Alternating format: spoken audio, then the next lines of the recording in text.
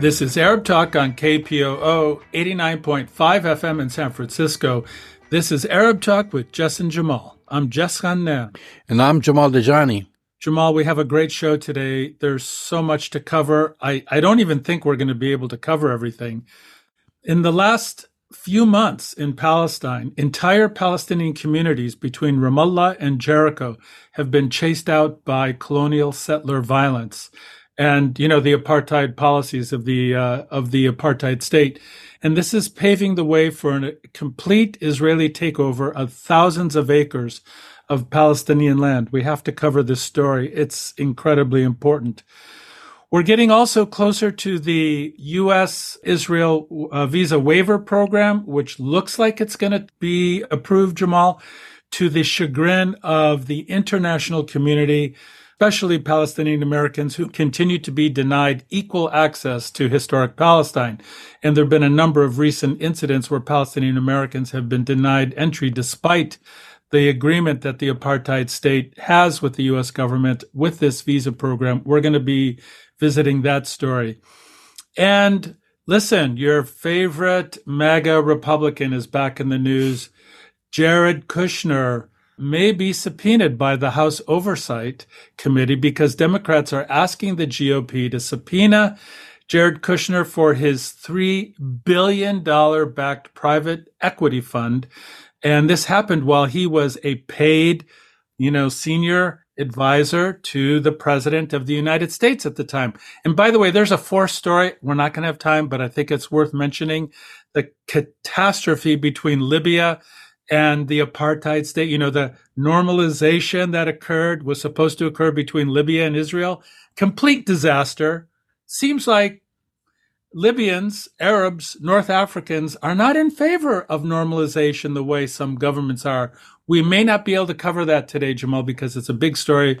Probably cover it next time. But before we get to that, we're going to watch a really great interview that you did with Asa Winstanley and discussing his recent book, Weaponizing Anti-Semitism, How the Israeli Lobby Brought Down Jeremy Corbyn. Great interview. We're going to talk about it. It's very topical and an excellent interview. Yeah, it's an excellent book. I recommend it during the show for people to purchase it. It's available in many bookstores, available on the publisher's site, and of course, major houses like Amazon, etc. So let's watch Asa. MP Jeremy Corbyn's historic support for social justice and anti-racism galvanized grassroots support and led to his election as leader of the Labour Party in 2015.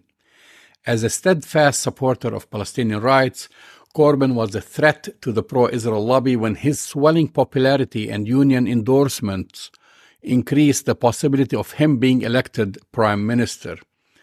Also reviled by conservatives on other fronts, a coordinated smear campaign was undertaken to delegitimize the Labour Party under Corbyn by deploying an onslaught of accusations of anti-Semitism against it. As the media embraced, then doubled down on this narrative, Corbyn saw his powerful message of social change sidelined and his campaign consumed with defending ill-founded accusations.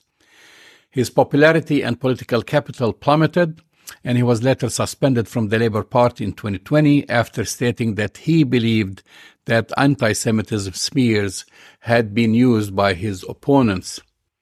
It was later found that the most aggressive onslaughts were made by Israel proxies presenting as local British political and community organizations promoting Jewish interests.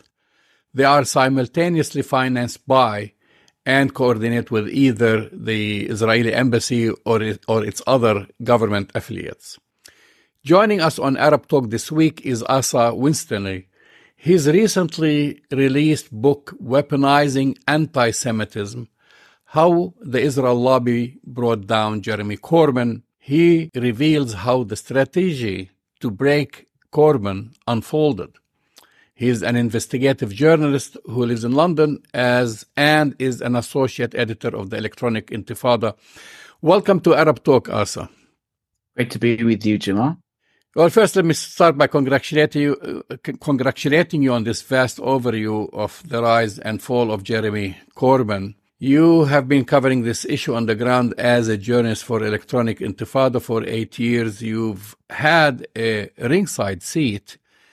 Give a brief summary of Jeremy Corbyn's appeal and his improbable rise to the leader of the Labour Party through popular support.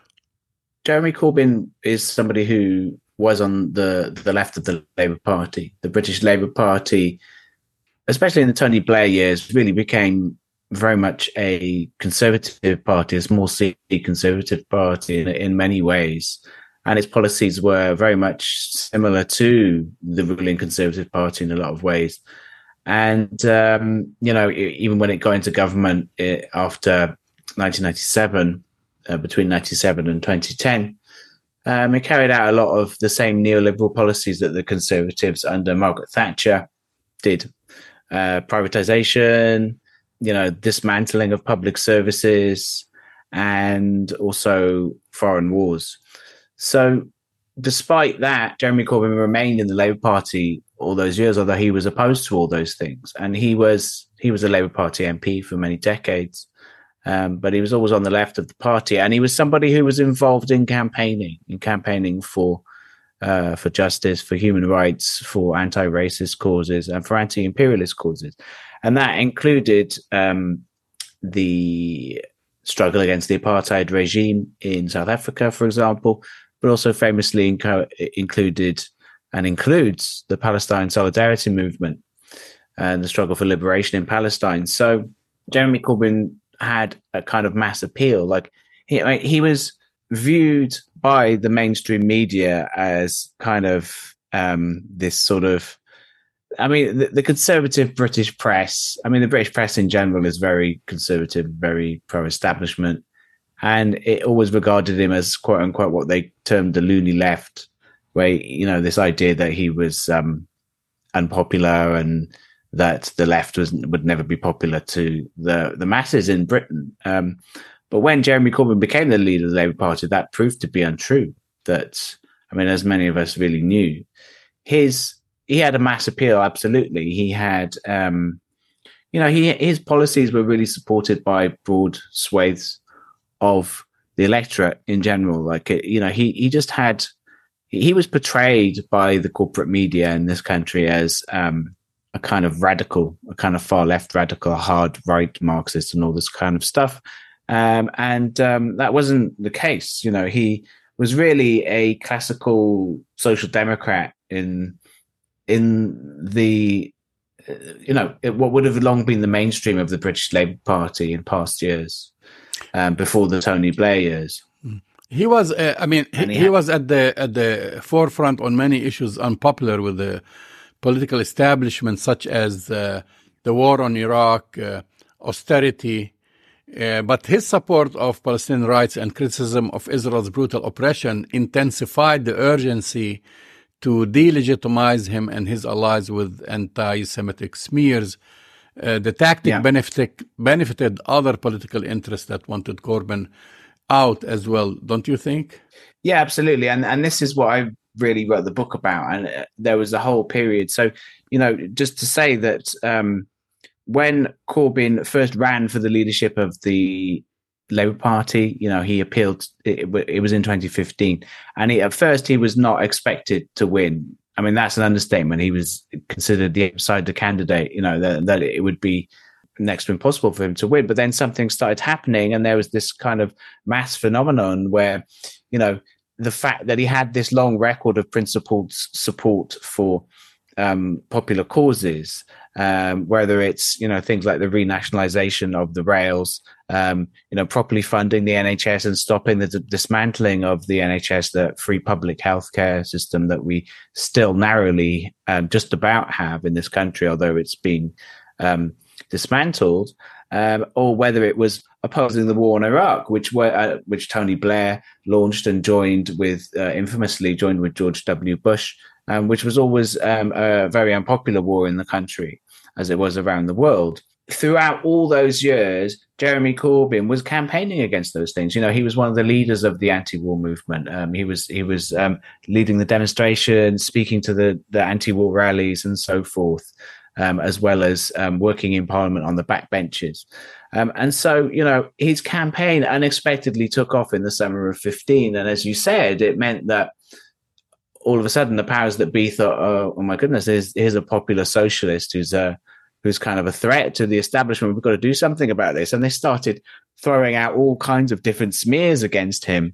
And most of them didn't work. Most of them were kind of dismissed, and Corbyn fought back against them, and they didn't really get very far. But the one that did have a massive effect in the end and played a massive role in Corbyn's ultimate downfall in 2019 and 2020, as I argue in the book, was the smears of anti-Semitism, was this idea that Jeremy Corbyn was, if not himself personally an anti-Semite, although some of them did claim that, that you know, his friends and allies and his movement, the popular movement that joined the Labour Party, because 200,000 people joined the Labour Party. You know, it became the biggest political party in Western Europe for a time under Corbyn. It became really a mass movement. You know, that mass movement was somehow anti-Jewish. It was like riddled with racism, riddled with, you know, the idea was that, oh well, the far left always claims to be anti-racist, but actually they're the real racists because they're you know, they're discriminating against Jews.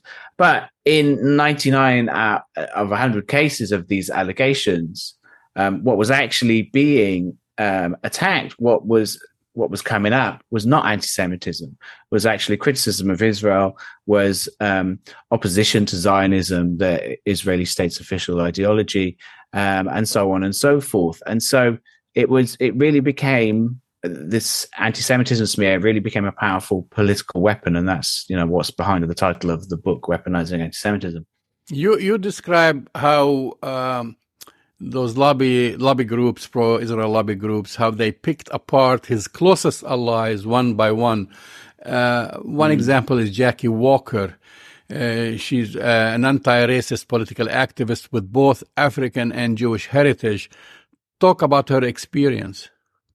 Yeah, Jackie Walker is an interesting example. So Jackie Walker for a time was part of a group called Momentum, which was formed around about the end of 2015, 2016.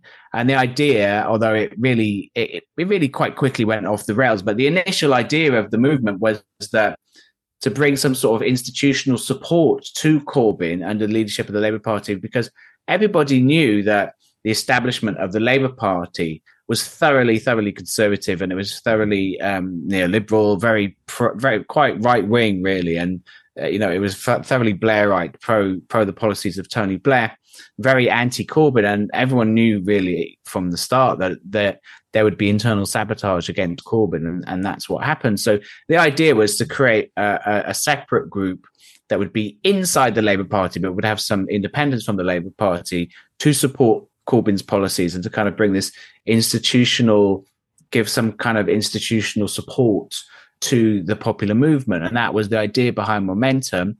At least that's why a lot of people joined it on a popular level. It fairly quickly went off the rails. But for a time, Jackie Walker was one of its leaders. She was I forget the position now. I think she was the deputy chairperson of Momentum, something like that. As you mentioned, she's both black and Jewish. She's of mixed race heritage, on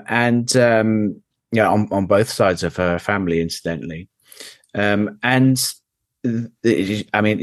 She's of Jewish heritage on both the black and the white sides of her family, which is an interesting fact of history, which is sort of, you know, underappreciated in the West, of the history of colonialism and slavery in the West Indies, the Caribbean.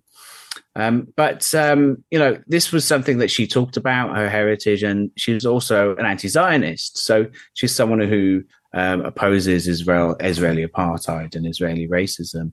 And she was suspended for talking about some of the history of this, and it was in a Facebook posting, which was really a private conversation. between Facebook friends, as it were, her and some other people that she knew on Facebook. There's I go through the whole story in detail in my book, but I know it's a story, but I found it really rich is that she was required to take anti-Semitism training because she was found, according to them, not to be sufficiently aware of the prevalence of racism. I mean, here is someone who probably suffered from racism herself, that she was asked to take an anti-Semitism training course. Well, this is the irony of what's happening in the Labour Party now. There is, there's a lot of quote unquote anti-racist trainings that are being required of Labour Party membership and especially Labour Party officers and for MPs and prospective MPs to take. And for the most part, it's all anti-Semitism. It's all awareness training on anti-Semitism, which is being carried out by another pro-Israel group called an Israel lobby group, really, which is actually quite close to the Israeli embassy, called the Jewish Labour Movement. Jackie Walker went along to this this training on anti-Semitism awareness that the JLM did back in 2016 at Labour Party conference. And she went there really to kind of challenge the narrative that they were putting forward about because they were, the Jewish Labour Movement is affiliated to the Labour Party. So ostensibly it's supposed to be supporting the Labour Party from within, quote unquote, the Jewish community, although actually really its main priority in a lot of ways is supporting Israel and sabotaging the left. But, that's their ostensible purpose. But actually what they were doing in this training, the Jewish Labour Movement, was really making, the main point they were making was how, under the leadership of Jeremy Corbyn, the Labour Party had become this terrible cesspit of anti-Semitism. And they really maintained, and this is another major part of the book. I've got a whole chapter, as you know, on the Jewish Labour Movement and their origins and history, and how it was kind of a dead group that was really revived specifically in 2015, specifically to fight Jeremy Corbyn.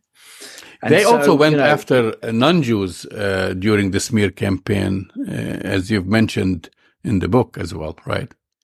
Yeah, so by 2017, 2018, and especially 2019, when there was a second general election, the Jewish Labour Movement, like other Israel lobby groups, were claiming that the Labour Party had become, quote unquote, an institutionally anti-Semitic party. This was the claim. And, it was completely false. There was no evidence of it whatsoever. There was never really any evidence of any serious anti-Semitism. There might have been some marginal cases here and there. For sure, people, there was probably some tweets that were badly phrased and so on and so forth. But there was, all the evidence, all the factual evidence showed, and all the statistics, all the figures that the Labour Party itself released, even of allegations of anti-Semitism, which were often false in themselves. But even those allegations were numerically insignificant compared to the actual membership of the Labour Party. And all the polling and all the statistics showed time and time again that the Labour Party was, the least racist, certainly the least anti-Semitic, one of the least anti-Semitic parties in the country. And it was definitely less anti-Semitism in the Labour Party than the ruling Conservative Party. And yet, they very rarely got attacked or criticised for anti-Semitism. And so, the Jewish Labour Movement and the Israel lobby in general attacked non-Jews and Jews alike for anti-Semitism. Right.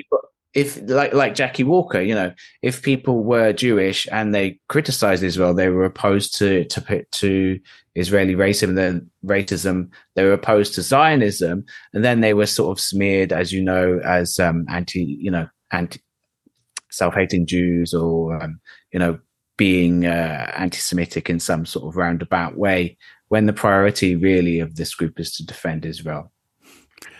But accusation of anti-Semitism are never satisfied with apologies. It only increases guilt by association. The end goal is to shut down any and all criticism of Israel and Zionism as being inherently anti-Semitic. This is the goal of the IHRA working definition of anti-Semitism. A concession the smear campaign gained was to insert the IHRA into the Labour Party's articles. Can you elaborate on this? Yes, so this was really a major part of the offensive, really, of the smear campaign, was the successful integration of the IHRA so-called working definition of anti-Semitism. I think a lot of your listeners will be familiar with it. It claims to be, its proponents claim that it is this, internationally accepted standard definition of anti-Semitism, but actually it's an incredibly, which is accepted around the world and all this kind of stuff. But that's really incredibly far from the truth. It's a relatively new definition. The IHRA itself only really got going and came up with this particular document in 2016, although the actual wording of the document is based on a slightly older document. But nonetheless, the whole thrust of the document is to really take away from the idea of anti-Semitism being the simple dictionary definition of anti-Semitism, which is of hatred of or prejudice against Jews as Jews, just simply as that, as a form of bigotry, or you can understand it as a form of racism, however you want to phrase that, and to take away from that simple dictionary definition and to change the meaning of anti-Semitism into what the Israeli government has been referring to for many decades as the new anti-Semitism, which is anti-Zionism, essentially. So they're saying the problem is not hatred of Jews, the problem is hatred of Israel. The problem is criticism of Israel. The problem is opposition to Israel's policy, i.e. its apartheid policies and policies of colonization against the indigenous Palestinian people, and its wars of aggression against neighboring Arab states. So the IHRA document changes that, and it has all these stipulations. It's really a form of this new anti-Semitism, which the Israeli government has been arguing for many decades, which is that, it had these stipulations, and it's still pushed in every, it's been accepted by the British government. It's been accepted to an extent by the State Department, the US State Department, and, some European countries. But it isn't globally accepted by any means, really. It's a very small, really European group, which includes Israel, which obviously isn't in Europe, but is a European settler colony. So, it has, the problem with the document itself is it has these 10 so-called examples, I think it's 10, supposed examples of anti-Semitism, and no less than 7 of them mention Israel. Well, there's no need to mention Israel whatsoever. And one of them in particular essentially states that it is anti-Semitic to criticize Israel as a racist state, to point out the racism of Israel and how it's not just particular Israeli government policies, but like the founding of Israel itself as a racist state, which it is. That factual statement is somehow racist, is somehow anti-Semitic.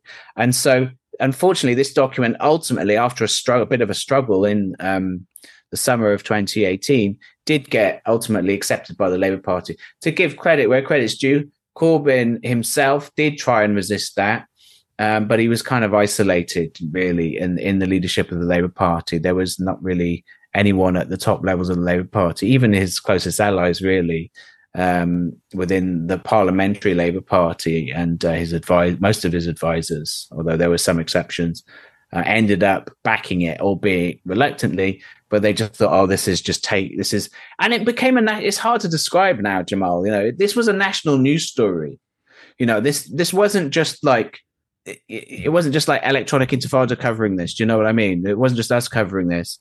I mean, it wasn't, the alternative press covering it. This was a national news story. Of course, they were covering it in a really misleading way, which added to this sense of crisis for the Labour Party.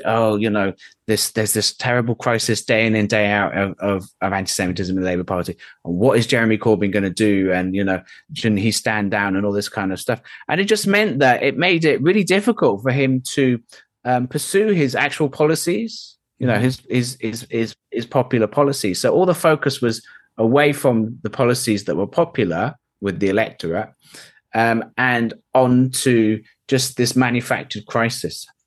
You point out that the most aggressive campaigners and anti-Semitic accusers coordinated with either the Israeli embassy or other Israeli government affiliates. It's like an onion that you keep peeling to find these buried connections to Israeli lobbies coordinated through a local community group. An example is Campaign Against Anti-Semitism. A recent article you co-wrote established that it presents as a UK charity, but received over $500,000 from the Jewish National Fund. Tell us about it.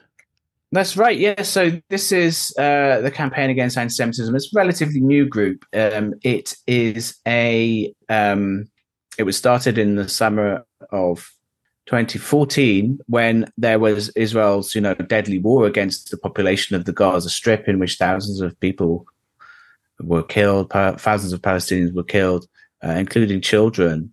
And in the midst of that, this new group started up calling itself the Campaign Against Anti-Semitism. But really, its whole priority all along, and it's been going for nearly 8 years now, its whole priority all along has been the protection of Israel and the smearing of Israel's enemies and critics as quote unquote anti-Semitic. I mean, and you can see that just in who it focuses all its, it claims to be now, it's now registered as a charity. It claims to be this apolitical charity. But actually all its attention is always focused on, number one, Palestinians, number two, supporters of Palestinians, Palestine Solidarity Movement, the left. And during the Corbyn years, it was especially the left. It was especially the Labour Party, and particularly Jeremy Corbyn himself. That was a major campaign that they carried out against Corbyn, and also Muslims as well, Britain's Muslims. So they very, very rarely, if ever, mention the far right, which actually is anti-Semitic in a lot of cases.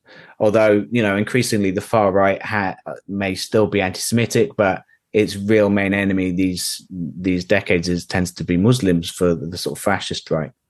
But the Campaign Against Anti-Semitism rarely mentions the far right. And so you can see from their priorities, the anti-Zionist Jewish activist Tony Greenstein wrote an article for us for Electronic Control a few years ago about the Campaign Against Anti-Semitism, and he described them as a campaign against Palestinians and I'd say that's accurate because that's really all their focus. Mm-hmm. And this article that Rebecca Gordon-Nesbitt wrote for us and I helped with, in that it was really interesting. What she discovered was that, as you said, the Jewish National Fund, which is this quasi-governmental Israeli global agency to really fundraise for Israeli settlement all around the world, its British affiliated group, the JNF UK, funded the Campaign Against Anti-Semitism specifically during those years. As you mentioned, it was the equivalent of $500,000 so it just shows that the links are there, shows that these groups so often, they claim to be the representatives of quote unquote the Jewish community. And they have this phrase, when they challenged by anti-Zionist Jews do you really you don't represent us? They say, oh, well, we're the mainstream Jewish community. So they're kind of and I have a chapter about that in the book, Jews and Un-Jews, I call the chapter, where the Jews who are critical of Israel, critical of Zionism, or even outright opposed to Israel and Zionism are delegitimized by the pro-Israel groups and considered to be not really somehow genuine Jewish people in some way, but that they're not mainstream, quote unquote, whatever that's supposed to mean. That was fairly successful. And so the Campaign Against Anti-Semitism has these links to the Israeli state that we see, and yet they claim to be the representatives of Britain's Jews. Well, even amongst Zionists in Britain, that is actually contested to an extent, because the campaign against anti-Semitism represents a particular faction of British Zionism. It's really the right wing of British Zionism to a large degree, and they one of the most telling incidents about the campaign against anti-Semitism came at the very end of 2019. So in 2019, we had the general election, the second general election that Jeremy Corbyn went through. In the 2017 general election, 2 years prior, he'd actually done surprisingly well. He didn't win, obviously, he didn't become prime minister, but he increased Labour Party's seats, and he challenged the ruling Conservative Party. The ruling Conservative Party lost seats. They'd been expected to win seats. They lost seats, and they had to form a coalition government with a loyalist party in the north of Ireland as a result of that. So Corbyn didn't win outright, but he did, provide a really massive challenge and to the government, and that was even more major achievement because he was being sabotaged from within by his own party colleagues, by his own bureaucracy, and especially, as I argue in the book, by the pro-Israel lobby, the parts of the pro-Israel lobby which were infiltrated inside to the Labour Party, especially. The Israel lobby against Corbyn was not limited to the UK.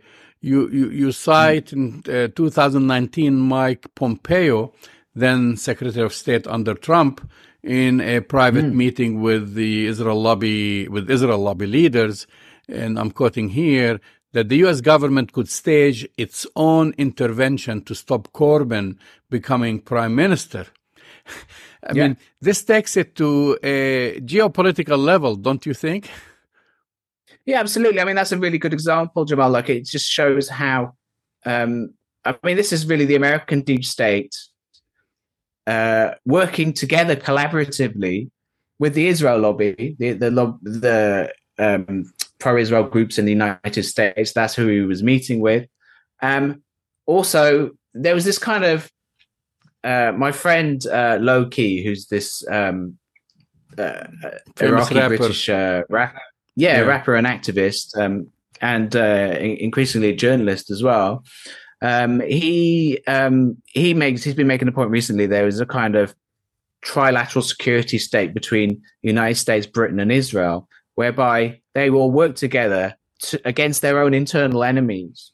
And that's really what we saw, really, in the Corbyn years, was we saw the British deep state, the CIA, to a lesser extent that we know of, this is the thing is about the when we say the British deep state, the MI5 and MI6 and the CIA, the American deep state, obviously these are secretive organizations. So we don't know to a large degree to what they were doing, but we can see some of what they were doing just by how they were openly briefing the press. There was openly stories smearing Jeremy Corbyn as a threat to national security. There were dozens of stories like this. Just openly in those stories, it said, according to a security source, Corbyn shouldn't be allowed to become prime minister, all this. So security source, of course, that means MI5. It means MI5, it means MI6. Right. And obviously Mike Pompeo, former head of the CIA, the Secretary of State at the time. And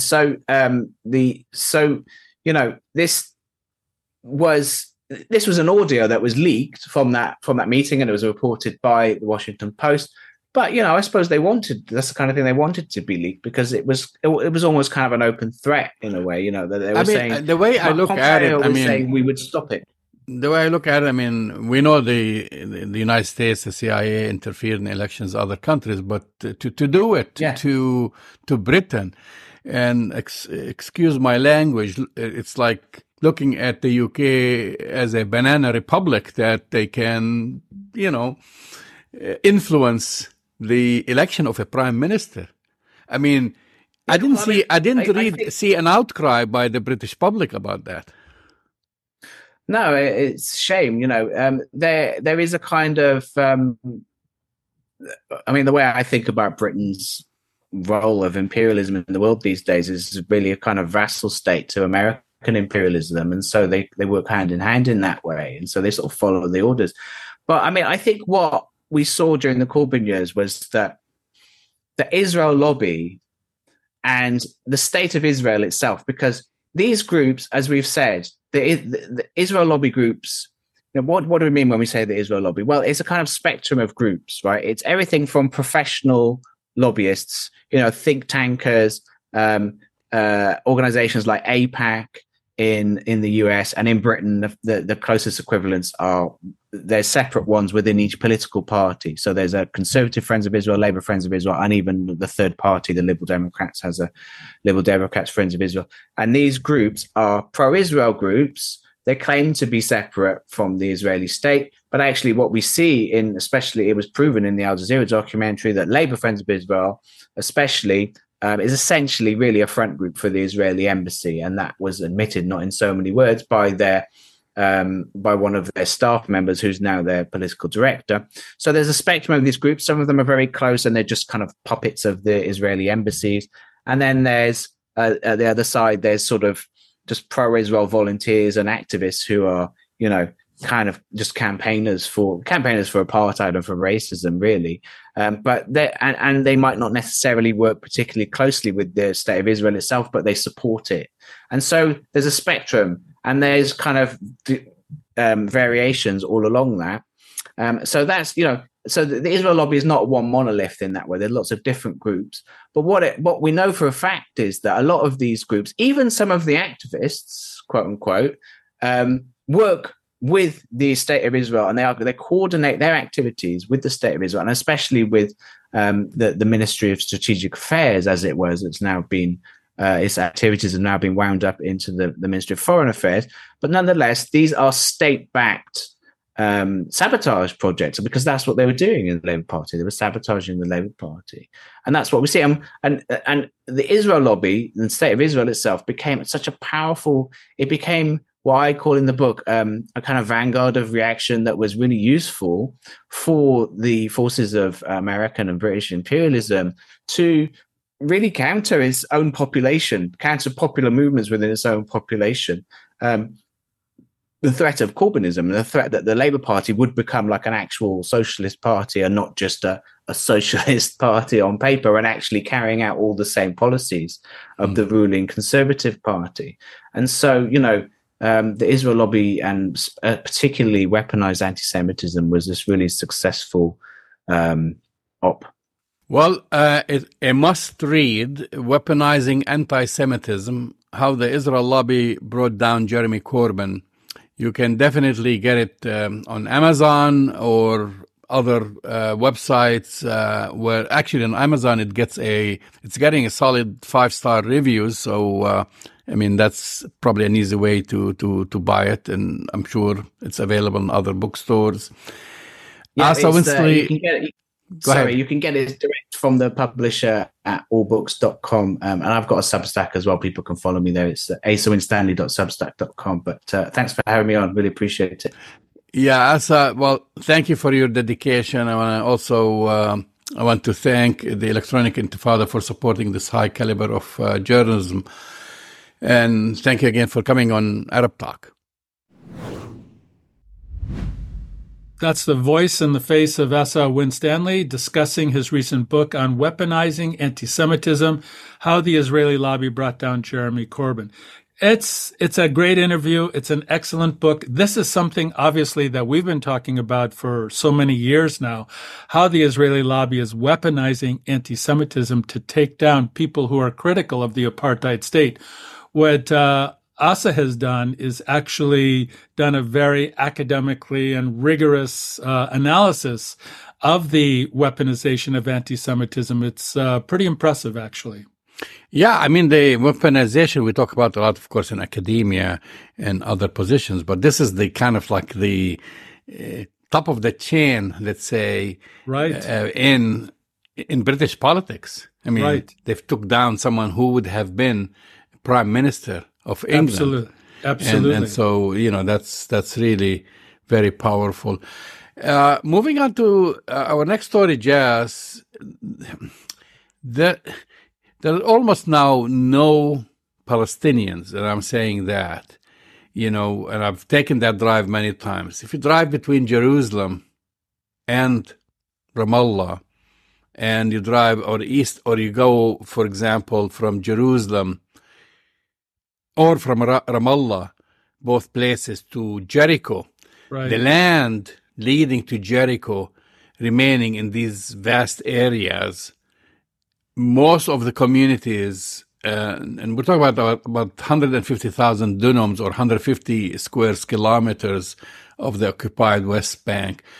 Most of the people have fled for their lives in recent months as a result of intensifying Israeli settler attacks and violence and government land seizure.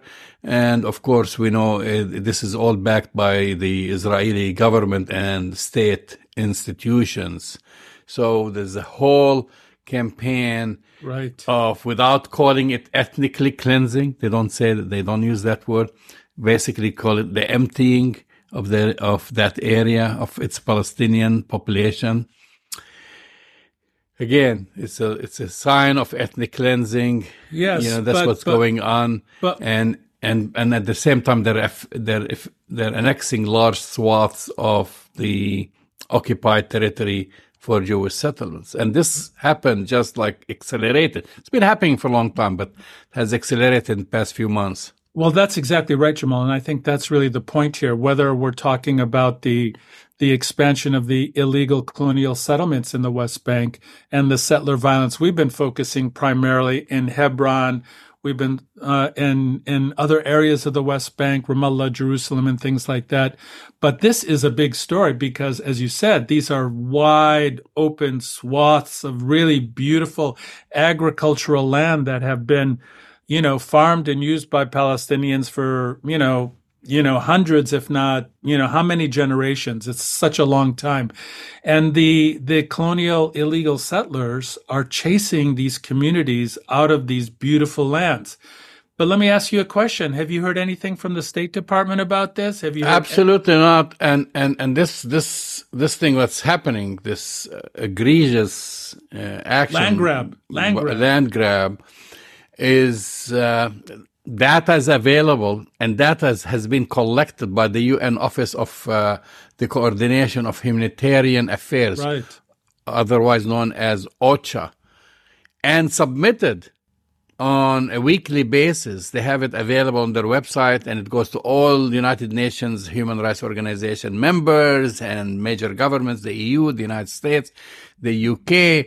They've been like submitting it on a weekly basis, and we don't have time to talk about all the communities that have been erased now. I just named a few of them, like 200 families of Ain Samia. Again, they forced them to dismantle their own homes. Right. And they fled following relentless settler violence. This past July, 100-strong community of Ras Tin, that's another small area, village, followed suit. In this early August, just like a month ago, just 88 families from Al Qaboon were forced to abandon their homes.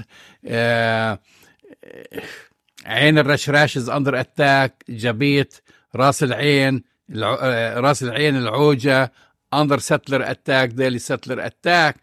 And we can go on and go on.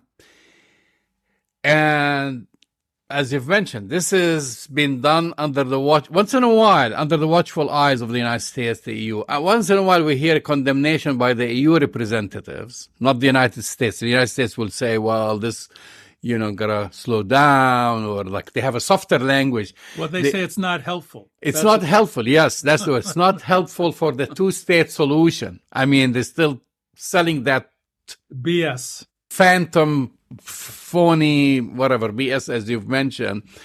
And of course, all this land is located in Area C. Correct. Which is designated for Israeli civil and military control under the Oslo Accords. And it's privately owned lands by Palestinians. And then the other land that is not privately owned, Israel claims that it is state land by the occupation authorities. And today, out of this territory, Palestinians only have access to about 1,000 dunums. If that, Jamal, if you that know, much. and even those are prone to settler harassment and attacks. So we are witnessing, and if you ask anybody who lives there, they're telling you it's a Nakba. We are witnessing a second or third Nakba like 1948, and this is from a resident in Samia. He was telling during an interview, his name is Muhammad Hussein. He said it's like 1948, invoking the year of the Nakba, of course, the catastrophe and the expulsion of thousands of Palestinians from their homeland during Israel's establishment. Well, Jamal, this is actually a very big story, and it's occurring in the context when the apartheid state has become increasingly aggressive towards Palestinians, and the settler violence has been out of control. And as I said in the intro to this, we tend to focus a little bit around the major metropolitan areas in the West Bank, whether it's Jerusalem, Ramallah, Hebron, but what we're missing here is this large landmass, huge and beautiful. Because I've done that drive, a lot of times too. It's really enormously beautiful, and much of it is very fertile, and it's been used by indigenous Palestinians forever. And these colonial settlers are torching it, are driving Palestinian families out, and it's the same question that we bring up every single week, Jamal. Why is the international community, they're silent about it, or they make weak statements, but now we're seeing Arab countries. I've said this a few times, and I've posted it on Twitter, and people think it's harsh, but I said Palestinians have no options now. The only options they have, either for the international community to arm them so they can defend their homes and farms and land, or they have to dispatch an international protection. Yeah, like a UN peacekeeping force. To protect them against these armed settlers, thugs who many of them serve in the Israeli military or have served, and they have automatic weapons, Jess. Yeah. So that's the only two options, because the third option is the ethnic cleansing, which is happening before our eyes. I want to move on to the next story. But we have to follow this story, obviously, Jamal. Yeah. It's an incredibly important story before we get to the next one. And we're getting closer to Israel gaining its coveted admission to the U.S. visa waiver program, which offers a visa-free entry to the United States for 40 countries. So they want to be part of those 40 countries, mostly European EU countries. The main condition of this visa waiver is reciprocity. Each country must offer a visa-free entry to U.S. citizens, regardless of their ethnicity, color, religion, you name it. You just, what is it called? Blue is blue. Your blue passport is the same. It should be treated everywhere as a blue passport, except if you're Palestinian. In Israel, or Arab or Muslim. So Israel has had this, you could say it, get out of jail card for so many years, profiling, harassing, sending back people who are of Arab Muslim descent or people who criticize Israel from entering the country. And so now Benjamin Netanyahu had this whole campaign recently, basically instructing which I found it very interesting, instructed the Shin Bet that mans the airports, and basically to kind of take it easy on basically Arabs and Muslims during the trial period, basically to relax. He said the Shin Bet to relax its airport procedures. And this is from an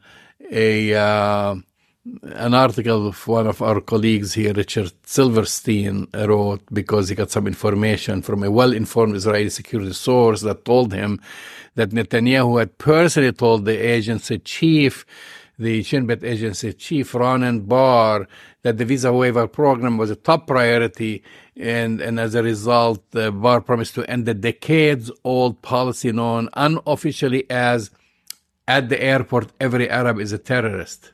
That's right. That's their policy. You have to treat you as, and a therefore terrorist. harass and mistreat, especially Palestinian American travelers. And so it's, we're talking about this. This is a gimmick, because the gimmick is this: by October, I think October is the date, if I'm Right. correct, Israel would have passed this trial period and would say, you see, we're letting them come in. There's no problem. There's but no that's not true. But long it's simply, security checks, and which involve ransacking luggage and demanding electronic device passwords and so.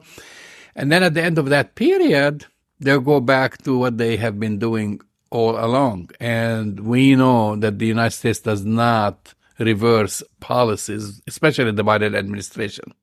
That's right, Jamal. But the reality is that we're getting reports on a regular, if not weekly basis of Palestinian Americans continuing to be harassed. They're being harassed at airports in the United States, attempting to get on flights to the apartheid state. They're being harassed and denied. And there's still harassment that occurs at the border, at airports, and at the crossings, at the various crossings at the bridges in the West Bank. So it's a joke. There's a good chance that the apartheid government of Israel will be given this waiver. But the idea that somehow Palestinian Americans are going to get equal treatment and be allowed to visit Palestine is a big joke. We're going to follow this. But there are a number of high-profile cases just this week, Jamal, of Palestinian Americans. Well, that's why the recommendation to all Palestinian Americans and others who travel and face any kind of discrimination, harassment, there is now a website set by the State Department to lodge a complaint. Don't be lazy and do so. Because a lot of Palestinians, they got so used to it, and so they've accepted it, and they accepted it, that they have not been filing any complaints, and they should make sure to file a complaint, because I've known people who just came back and who were subjected to harassment at the Ben Gurion airport. Our last story, Jess, is that Democratic Congressman Jamie Raskin of Maryland has raised the questions about affinity partners. Who's in charge of affinity partners? Oh, yeah, it's Jared Kushner, man. Jared Kushner and his $3 billion private equity fund and the sovereign wealth funds backing it, basically... shortly after leaving the White House, Jared Kushner got $2 billion in funding from the Saudi government for his private fund. Of course, his favorite partner, Mohammed bin Salman, who famously or infamously said that Jared is in his little pocket. That's right. And you hear it from me. I heard it, that this is what he was referring to Jared. Jared now is in his little pocket. And of course, he developed close ties to Kushner, pushed the deal through. And now, for the first time, finally, the Democrats on the House Oversight Committee are asking the GOP to investigate. And here's the ridiculous thing. The reason they're asking for it, not because it is illegal and immoral at the same time to use your political power. And it's illegal and immoral to be, and nepotism involved, to be assigned to be the senior advisor to the president of the United States when his daughter and we're talking about his daughter and his son-in-law. Right. But also, they're doing it just kind of like tit for tat, because of Hunter Biden. Right. That's the only reason they're doing it. That's kind of like the way they're saying, kind of like they're shooting something over the bow of the GOP, saying, if you're going to keep going after Hunter Biden, this is what we're going to do to Jared Kushner. When in fact, this should have been done from day one, because they're saying that they want to take a hard look at Kushner's $3 billion private equity fund. I mean, wouldn't it make sense immediately that when you have the son-in-law of the president of the United States, all of a sudden he's bringing $2 billion from the Saudis and getting paid $40 million a year for managing these funds, shouldn't that be a red flag, Jess? Well, it's beyond a red flag, Jamal, because this all occurred during his tenure as a senior advisor. He was paid by the U.S. government as a senior advisor, and he took advantage of these close relationships. I mean, Hunter Biden may have done a bunch of things that were not quite kosher, if you will, of course. But Hunter Biden was not a paid senior advisor to the President of the United States. We're talking about Jared Kushner. He was a government official. He was a paid government official. There's so much illegal and wrong about this. But I have to agree with you. It is tit for tat. You know, Kushner got away with this. With all the stuff, with the 4 indictments coming out against the former president, Trump. Why aren't Kushner and Ivanka part of these investigations? They were in the middle. They were in the middle of it, Jamal. Listen, just even the Saudis, because I've been reading, like some Saudi officials were reportedly they've been complaining to MBS, and their complainers saying because they cited that Kushner had no experience. Zip, nothing. And affinities in managing these funds, and his company, Affinities, high management fees, 1.25% of the principal each year that they take out from that fund. So, except that MBS, who chairs the fund, intervened and said, no, the deal got to go through. And last but not least, Affiliate Partners, where is it located? In Miami. You know, it's in Florida, and surprise. A number of the former Trump White House staffers work there.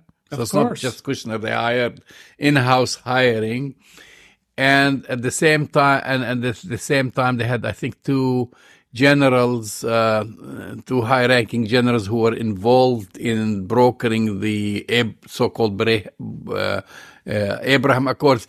I mean, it reeks. It smells. Yeah, it smells. With all this thing here and here finally. So hopefully they'll put their words into action and bring him in and go through indictment, because he's the only one, by the way, from the close circle. He got all that. How many of them now? 18 or 19. 19? Well, he should be number 20th. Well, I think he and Ivanka should be 20 and 21, actually. But the bad news, Jamal, he's going to get away with it. He's going to avoid it, because the way our divided government is right now, people are going to get away with it. They're going to get away with murder. I don't think about that. Every son or daughter or son-in-law of a president now, when they leave office, should come out with $3 billion in because of their relationship, the close relationship that they have made with Saudi Arabia, Qatar, and wealthy countries. One other quick point about that: the Wall Street Journal did actually an analysis of Affinity Partners and found that they're not doing very well because Kushner is in charge. He's in real estate. He's not in managing equity. Yeah, and so it's not making much money, to put it mildly. And plus, I should say, he's in losing real estate ventures. He lost millions of dollars in real estate. Actually billions, but who's counting? You've been listening to Arab Talk on KPOO San Francisco 89.5 FM. Go to our website, arabtalkradio.com, to download the latest shows, and we'll see you next week. See you next week.